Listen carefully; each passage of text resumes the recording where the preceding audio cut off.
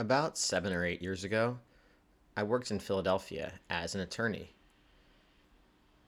I was handling one case in which an elderly woman slipped and fell on some ice outside of a building. My client was a company which removes snow from the lady's building. The elderly woman wanted to sue my client for money to pay for her medical bills and loss in quality of life, etc.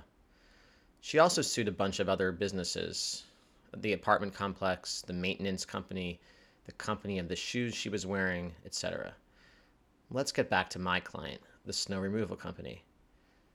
There was just one problem with the old woman's argument. On the day the old woman fell, my client and his company were working at a different building. So basically, there was no possible way in which my client could be held responsible.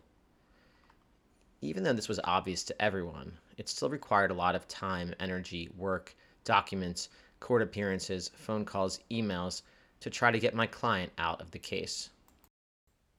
Finally, one day my client and I went together to a major hearing for the case. I brought all the documents with me. I met with my client before the case in Starbucks to coach him on exactly what to say in front of the judge. At the hearing, I had to be as charming and persuasive as possible to the judge, the other parties, and even the court reporter typing everything up on her keyboard. Still, there was no guarantee that my client would be let out of the case. It required that all other parties to the case sign a document letting him out, and the other parties had no incentive to do this. It just meant that in the end, they would probably have to pay more money to the plaintiff. My client, the snow removal guy, was looking at me the whole time. I knew exactly what he was thinking. You'd better get me out of this case, Steve. What kind of lawyer are you if you can't get me out of a case when I wasn't even there on the day the accident occurred? I shouldn't be here today, and I definitely shouldn't have to pay any money. Get me out, Steve. Get me out. Well, somehow the slip and fall law god smiled on me that day. I got all of the other parties to sign the document, and I was able to go back to my client and say, "You're out of the case. You don't have to deal with this circus anymore." He smiled at me and shook my hand. We walked out of the courthouse together and down the court steps. We had a bit of small talk and finally reached his car, a giant snowplow truck. I shook his hand again and took my leave of him. Then, a humorous parting line suddenly occurred to me. I said, perhaps with a twinkle in my eye, "Now you can get back to work." This is what I said to him. Now you can get back to work. I got into my car, feeling good about this victory and about making my client's life a little bit easier. But then I thought about it more on the drive back to the office. "Now you can get back to work," I had said.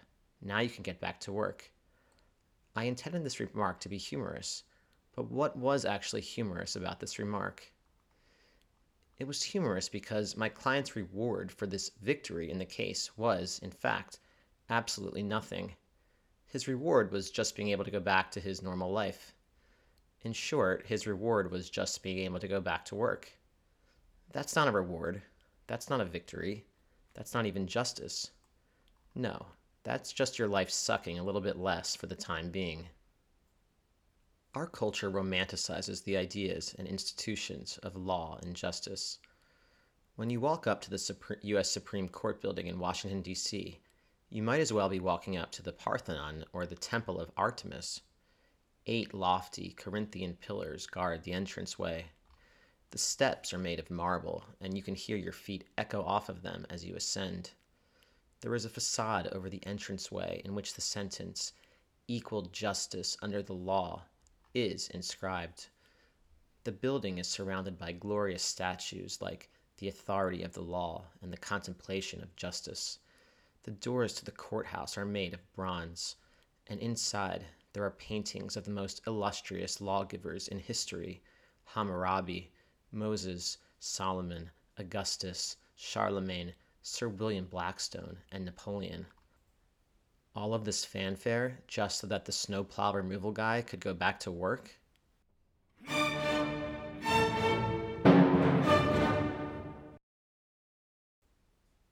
In all seriousness, though, Much of the work the Supreme Court does is not very glamorous and wouldn't remind anyone of King Solomon or Charlemagne. In the 2010 case of United States versus Stevens, the Supreme Court decided that pornography for people with sexual foot fetishes should be allowed to be sold and distributed because this shoe pornography was protected by the First Amendment, freedom of speech. In the 2001 case of Brown versus Entertainment Merchants Association, the Supreme Court ruled that video game stores should be allowed to sell violent video games to children. Now, I'm not saying that I agree or disagree with these decisions. I am merely pointing out that they don't exactly warrant a marble statue of Hammurabi to be built. But indeed, the Supreme Court has reached more lofty decisions which have dramatically increased justice within the country and even the world. In the 1954 case of Brown versus Board of Education, the Supreme Court ruled that black kids and white kids should be able to go to school together. In 2015, in the case of Obergefell versus Hodges, the Supreme Court ruled that same-sex couples have the same rights to marriage as opposite-sex couples. With these decisions, the Supreme Court undoubtedly brought more justice into the world. But it's worth remembering that the only reason we needed a court to step in was because of the injustice already in place. The court didn't introduce new ideas of justice. It merely corrected a situation which had become embarrassingly prejudiced. Courts are more like hospital emergency rooms than Plato's Academy. Courts are where you go when one person or a group of people have screwed up morality and justice really, really badly. The court is there to welcome you with open arms and say to you, "Let me make your life a little less awful. Let me prevent you from choking on your own vomit. Let me do what I can to surgically operate on your broken limb. But just know that afterwards, there will be blood, there will be scars." Again, I'm not sure this type of work merits a bust of Confucius to be carved out. Courts don't bring about justice any more than going to a doctor can make you healthy. If you're sick and you go to your doctor, she may be able to help you from not being sick anymore, but she's not going to be able to help you to get in shape to run a 5K. Only you can do that. Your doctor may be able to give you a vaccine so that you don't get a disease, but she's not going to be able to get you to wake up in the morning refreshed and to watch the sunrise with your loyal dog by your side as you bask in the wonder of nature. In short, courts and doctors only appear when things have gone wrong in some way. Their job is just to get you as close to back to normal as possible, which often ends up being not very close at all. The phrase, "an apple a day keeps the doctor away," originated because it's better to take care of your own health and not go to the doctor at all. Perhaps the Supreme Court building shouldn't have said "equal justice under the law" written across the top, but rather, "We're sorry you had to come here. Good luck." There is, in short, only so much the law can do. Sure, Brown versus Board of Education allowed blacks and whites to attend the same schools in the South, but the court couldn't fix the thousands of other injustices blacks were dealing with. Courts couldn't affect the way racist people viewed them. Courts couldn't change the way in which segregation affected their parents and grandparents. Courts couldn't change economic differences between the two groups. All the Supreme Court could say was, "Hey, white public schools, stop absolutely forbidding black kids from studying in your institutions." Sure, occasionally you go into a hospital and see a quote from Hippocrates hung up somewhere on the wall. But hospitals don't exactly look like the Temple of Zeus or the Palace of Versailles. When you meet with a doctor, you call him Dr. So-and-so. You can even sometimes get away with just calling him Doc, but judges need to be addressed as Your Honor. In fact, the Supreme Court wasn't always so romanticized as it is today. As I've said in several other episodes of The Shrift, our culture romanticizes more than any previous culture in history, and this leads to some dangerous conclusions. Actually, the current Supreme Court building wasn't even built until 1935. Before that, Supreme Court justices needed to work in the Capitol building alongside other federal employees. Back then, they were seen more just as bureaucrats than as demigods.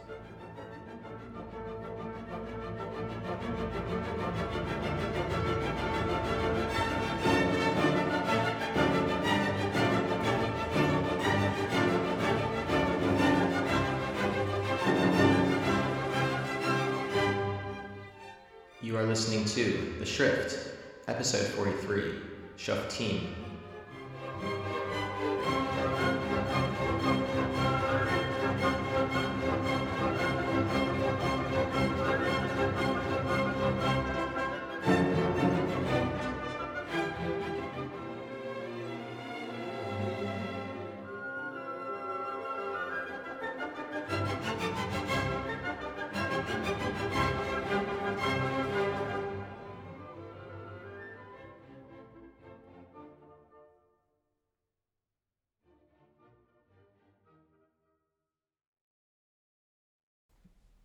One German Jewish writer to deal frequently with courts, law, and justice was the Bohemian Franz Kafka. Franz Kafka was also himself a lawyer. He worked as a governmental lawyer nearly every day of his adult life, 6 days a week, from 8 in the morning until 2 in the afternoon. Government employees had great hours. Law is a major topic in Kafka's literature, and thousands or perhaps millions of pages have been written about it by Kafka scholars. In Kafka's classic novel, The Trial, a man named Joseph K. wakes up one morning, just wakes up, and finds two men standing in his apartment. They inform Joseph K. that he is under arrest, but they do not tell him what his crime was or how he should go about defending himself. The remainder of the novel consists largely of K's interactions with this mysterious court. One undeniable characteristic of this court is that it is dirty. The court offices are not in Greek-like temples or palaces, but rather in the attics of apartment buildings in the slums of the city. The justices must work in cramped and unglorified conditions, much like the Supreme Court justices before the building of the Supreme Court building in 1935. The law books lying around often have lewd pornography inside them. The court officers who arrest Joseph K. notoriously eat K's greasy breakfast, and in a later scene, Joseph K. will open up a closet door in the court and find the two officers and a third man with a whip, whipping the two officers in a moment connoting sadomasochism. With these descriptions of the court, then, Kafka seems to be alerting us to the law's dark, grimy, unsavory, unromanticized side. There are various theories as to why Kafka would depict the law and the court in this way. One theory holds that Kafka saw the uncleanness of his own soul reflected back onto this mysterious court trying him. Another theory holds that the trial satirizes the court system in which Kafka himself worked. This was the court system of the Austrian Habsburg monarchy. The courts of Austria were also criticized as corrupt, sleazy, and outdated. I would like to propose, however, that Kafka drew the court in this way to caution us from over-romanticizing the law and justice.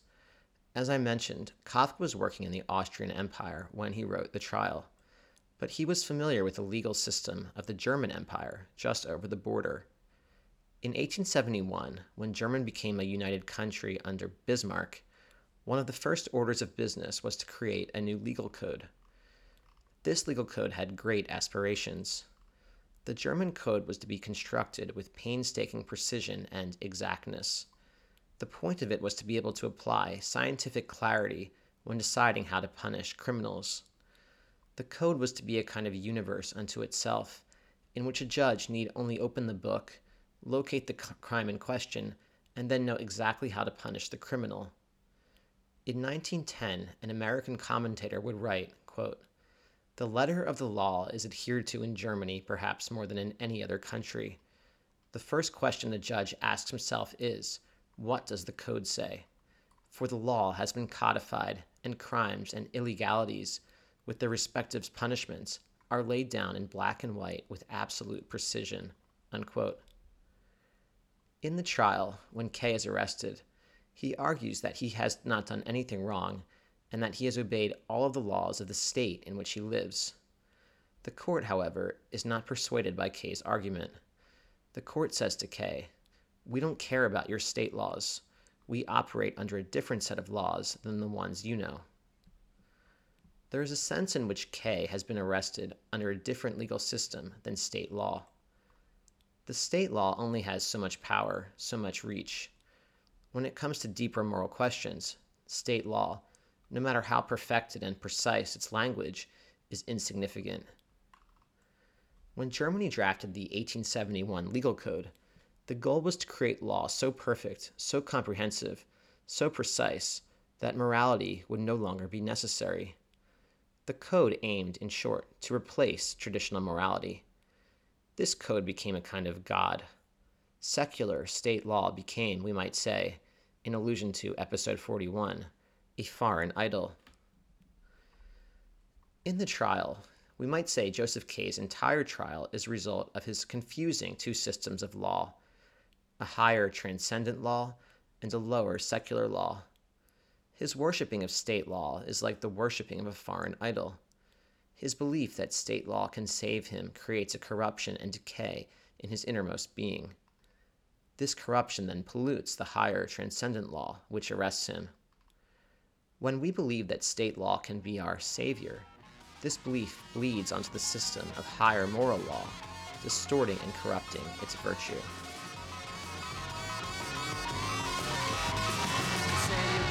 Constitution, well, you know, we all want to change your head. You tell me it's the institution, well, you know, you better free your mind instead. But if you go carrying pictures of Chairman Mao, you ain't gonna make it with anyone anyhow.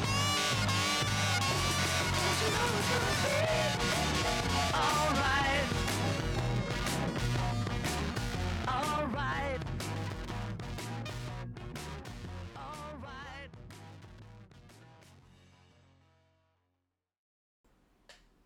In the Parsha for this week, Shoftim, Moshe stands before the Israelites and explains to them how courts and evidence should function in their new land. But the laws given here do not, I must say, have the same gravitas as the Ten Commandments Moses received from Hashem on Mount Sinai. When Moses stood on Mount Sinai and received the Ten Commandments, the moment was awe-inspiring and lofty. He stood in a cloud, lightning struck. He received on a tablet grand commandments like do not murder, or pay honor to your mother and father. This moment, in short, could not have been more romantic. But in this week's Parsha, we see the other side of the law as well, the dirty, uninspiring, messy side of the law. One commandment we get this week, for example, is that if one witness gives a testimony, we should not believe him or her yet. Instead, two other witnesses need to confirm what the first witness said. But there is something strange about this law. The Torah doesn't say two other witnesses. Rather, it says two or three other witnesses. Which one is it? Two or three? The Torah doesn't say. This is hardly the exactitude of, say, the 1871 German legal code. Two or three is the kind of language you might use in a cooking recipe, as in use 2 or 3 eggs. By saying 2 or 3, the Torah is subtly hinting to us that law is a messy, inglorious affair. Another law promises that if you kill someone by accident, there will be a city of refuge to which you can flee. This way, the family of the person you accidentally killed won't be able to take revenge on you. But if it is discovered that you actually intended to kill the person you killed, then the town elders will haul you back from the city of refuge, and then you too will be killed. While this is indeed an important and thoughtful law, it hardly has the same gravitas as, say, do not steal or give 10% of your earnings to charity. Interspersed throughout the Parsha this week are also commandments as to what the Israelites should do when they invade the land of Israel. They are told to kill every man, woman, and child. But when they invade cities outside the land of Israel, they are to kill every man, but take the women and children as slaves. As we can see, the Torah is juxtaposing the most unglorified laws next to instructions to then kill man, woman, and child when entering Israel. With this overlap, the Torah seems to be indicating that justice is not always so pristine and so simple, Law is filled with contradictions, hypocrisies, gray areas, and skeletons in the closet. Interestingly, the Torah also gives laws about what to do with trees when you conquer the land. The Torah explains that the trees are not trying to harm you, so you should not presume them to be enemies just because they are in enemy territory. You should not cut them down. But if they do not bear fruit, if they are not fruit trees, then it's okay to cut them down and use them for materials. This is, indeed, not the kind of law that would inspire a young man to enroll in law school. It is grotesque, strange, and idiosyncratic. In this parsha, the Torah seems to be alerting us that the law has two sides. It can be inspirational and grandiose, but can also be bizarre and chaotic. The Torah, I think, wishes to remind us that we should not become all starry-eyed when we think about law and justice. We should remember that law is, by its very nature, a swampy affair. First, law is only needed to begin with because humans have screwed up in some way. Things have gone awry. Law is more of a humble repairman than a fluttering angel. Law also must deal with matters which can be perverse, dull, quirky, and unique. It is only in rare instances that law attains the grandeur of Moshe's receiving of the Ten Commandments on Har Sinai. When we romanticize law, we make things too easy on ourselves as well. To live a prolific, virtuous, bountiful life, following the law is not enough. It is, in fact, just the bare minimum of what we should do. Following the law, particularly state laws, will keep you out of court, but it won't do much else for you. This is the point, I think, that Kafka wished to make in The Trial. Joseph K. was like the lawmakers of 1871 Germany. They naively believed that one could rely on the fulfillment of state law alone to live a fulfilling life. But this is true not just for individuals, but also across societies as a whole. How often do we believe that just changing or updating the laws will bring about justice? In fact, this is only the first step. Sometimes it is even a backward step. When countries are fighting with each other, we put our confidence in lawmakers to create treaties establishing peace. How much better it would be if peace came about organically, not through laws, but through natural bonds formed between both sides. When we look to the law to solve all of our problems, we engage in a fool's errand. Usually, even when the law is working at its best, all it can do is just make your life suck a little bit less.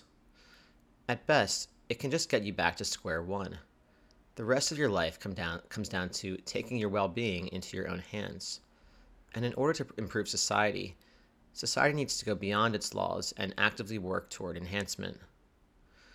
We tend to get frustrated when the law doesn't work for us, believing that we are entitled to more. The Torah conveys that, again, law is an imperfect institution, which often needs to get its hands dirty. But instead of seeing this from a negative lens, we can flip things around and turn it toward the positive. The Stoic philosopher Epictetus wrote that you should never say, "I have lost something." Instead say, "Something has been returned." If you lose money, don't say, "I lost money," but rather, "My money has been returned." If you lose a loved one, don't say, "I lost him or her," but rather, "She or he has been returned." This advice allows us to see our entire life as a gift rather than as an entitlement. It teaches us to be grateful for all that we have. And for that which has been lost, we should see as just a small fraction of the enormous package of gifts we've gotten for essentially doing nothing. We can apply the same logic to law. If the laws of our society are deficient in some way, let's not remain hyper-focused on them and feel as though we've lost something or that something's been denied to us. Instead, let's remember that law is just a fraction of our existence. Even if laws are letting us down in some way, we can keep in mind the sentiment of Epictetus. The universe has given us thousands of gifts. We are borrowing these gifts from the universe, and one of them has been returned. But the other gifts remain ours to enjoy. You may ask, if law is so overrated, why is it so worshipped by our society? Why does the Supreme Court building look the way it does and receive so many tourists every year? Here, we have reached the crux of the problem with law. Law is not written in a vacuum. Who writes the laws? Lawyers do. Who devises systems of law such that there will always be more work for lawyers? Lawyers do. And who ordained that on the western facade of the Supreme Court building, equal justice under the law should be etched in stone? Almost certainly a lawyer.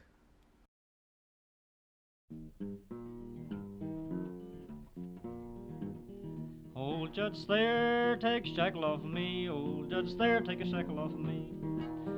Turn your key and set me free. Old Judge Thayer, take a shackle off of me. Old Judge Thayer, take a shackle off of me. Old Judge Thayer, take a shackle off of me. Turn your key and set me free. Old Judge Thayer, take a shackle off of me. The monkey unlocked the courthouse door, and the elephant oiled the hardwood floor. In did jump the kangaroo, and in did hop the rabbits too. Next in come the two baboons, next in rolled a dusty storm, next in waddled a polar bear to keep the judge and jury warm. Everybody knows the mockingbird wrote down every word he heard. The lawyers all were foxy sly, with a foxy nose and a foxy eye. Old Judge Thayer, take a shackle off of me. Old Judge Thayer, take a shackle off of me. Turn your key and set me free. Old Judge Thayer, take a shackle off of me. Well, the possum used a big stiff broom, and he polished a new spittoon. Up did smile a crocodile, said, here comes the jury down the aisle. Old Mama Catfish asked the trout, what's this trial here all about? Little baby suckerfish upped and said, the judge just caught him a couple of reds. Well, the rattlesnake asked the bumblebee, who's the Psycho and Vanzetti? Are they the men, asked the mama quail, that shot the clerks at the Slater mill? The mosquito sung out with his wings, said, I was there and seen the whole darn thing. Saw the robbers fire their guns, but I didn't see these men, neither one. Old Judge Thayer, take your shackles off of me. Well, old Judge Thayer, take your shackles off of me. Turn your key and set me free. Old Judge Thayer, take your shackle off of me. Well, the big-eyed owl looked around, and he said that Psycho's cap was found down on Pearl Street on the ground, where the payroll guards both got shot down. That cap don't fit on Psycho's head, the big black crow flapped up and said, they tried that cap on Psycho here, and it fell down around both his ears. Well, the camel asked the old giraffe, did these two fellers duck the draft? We're running down below the Mexican line to keep from fighting on the rich man's side. The lumber duck did rattle his bill, all the ducks and geese are flying still down toward Mexico's warm sun to try to dodge the rich man's gun. Old Judge Thayer, take a shackle off of me. Old Judge Thayer, take a shackle off of me. Turn your key and set me free. Old Judge Thayer, take your shackle off of me. Up diddle waddle a loosey goose, I think these men ought to be turned loose. But old Judge Swear is swore to his friends, these men will get a chair of the noose.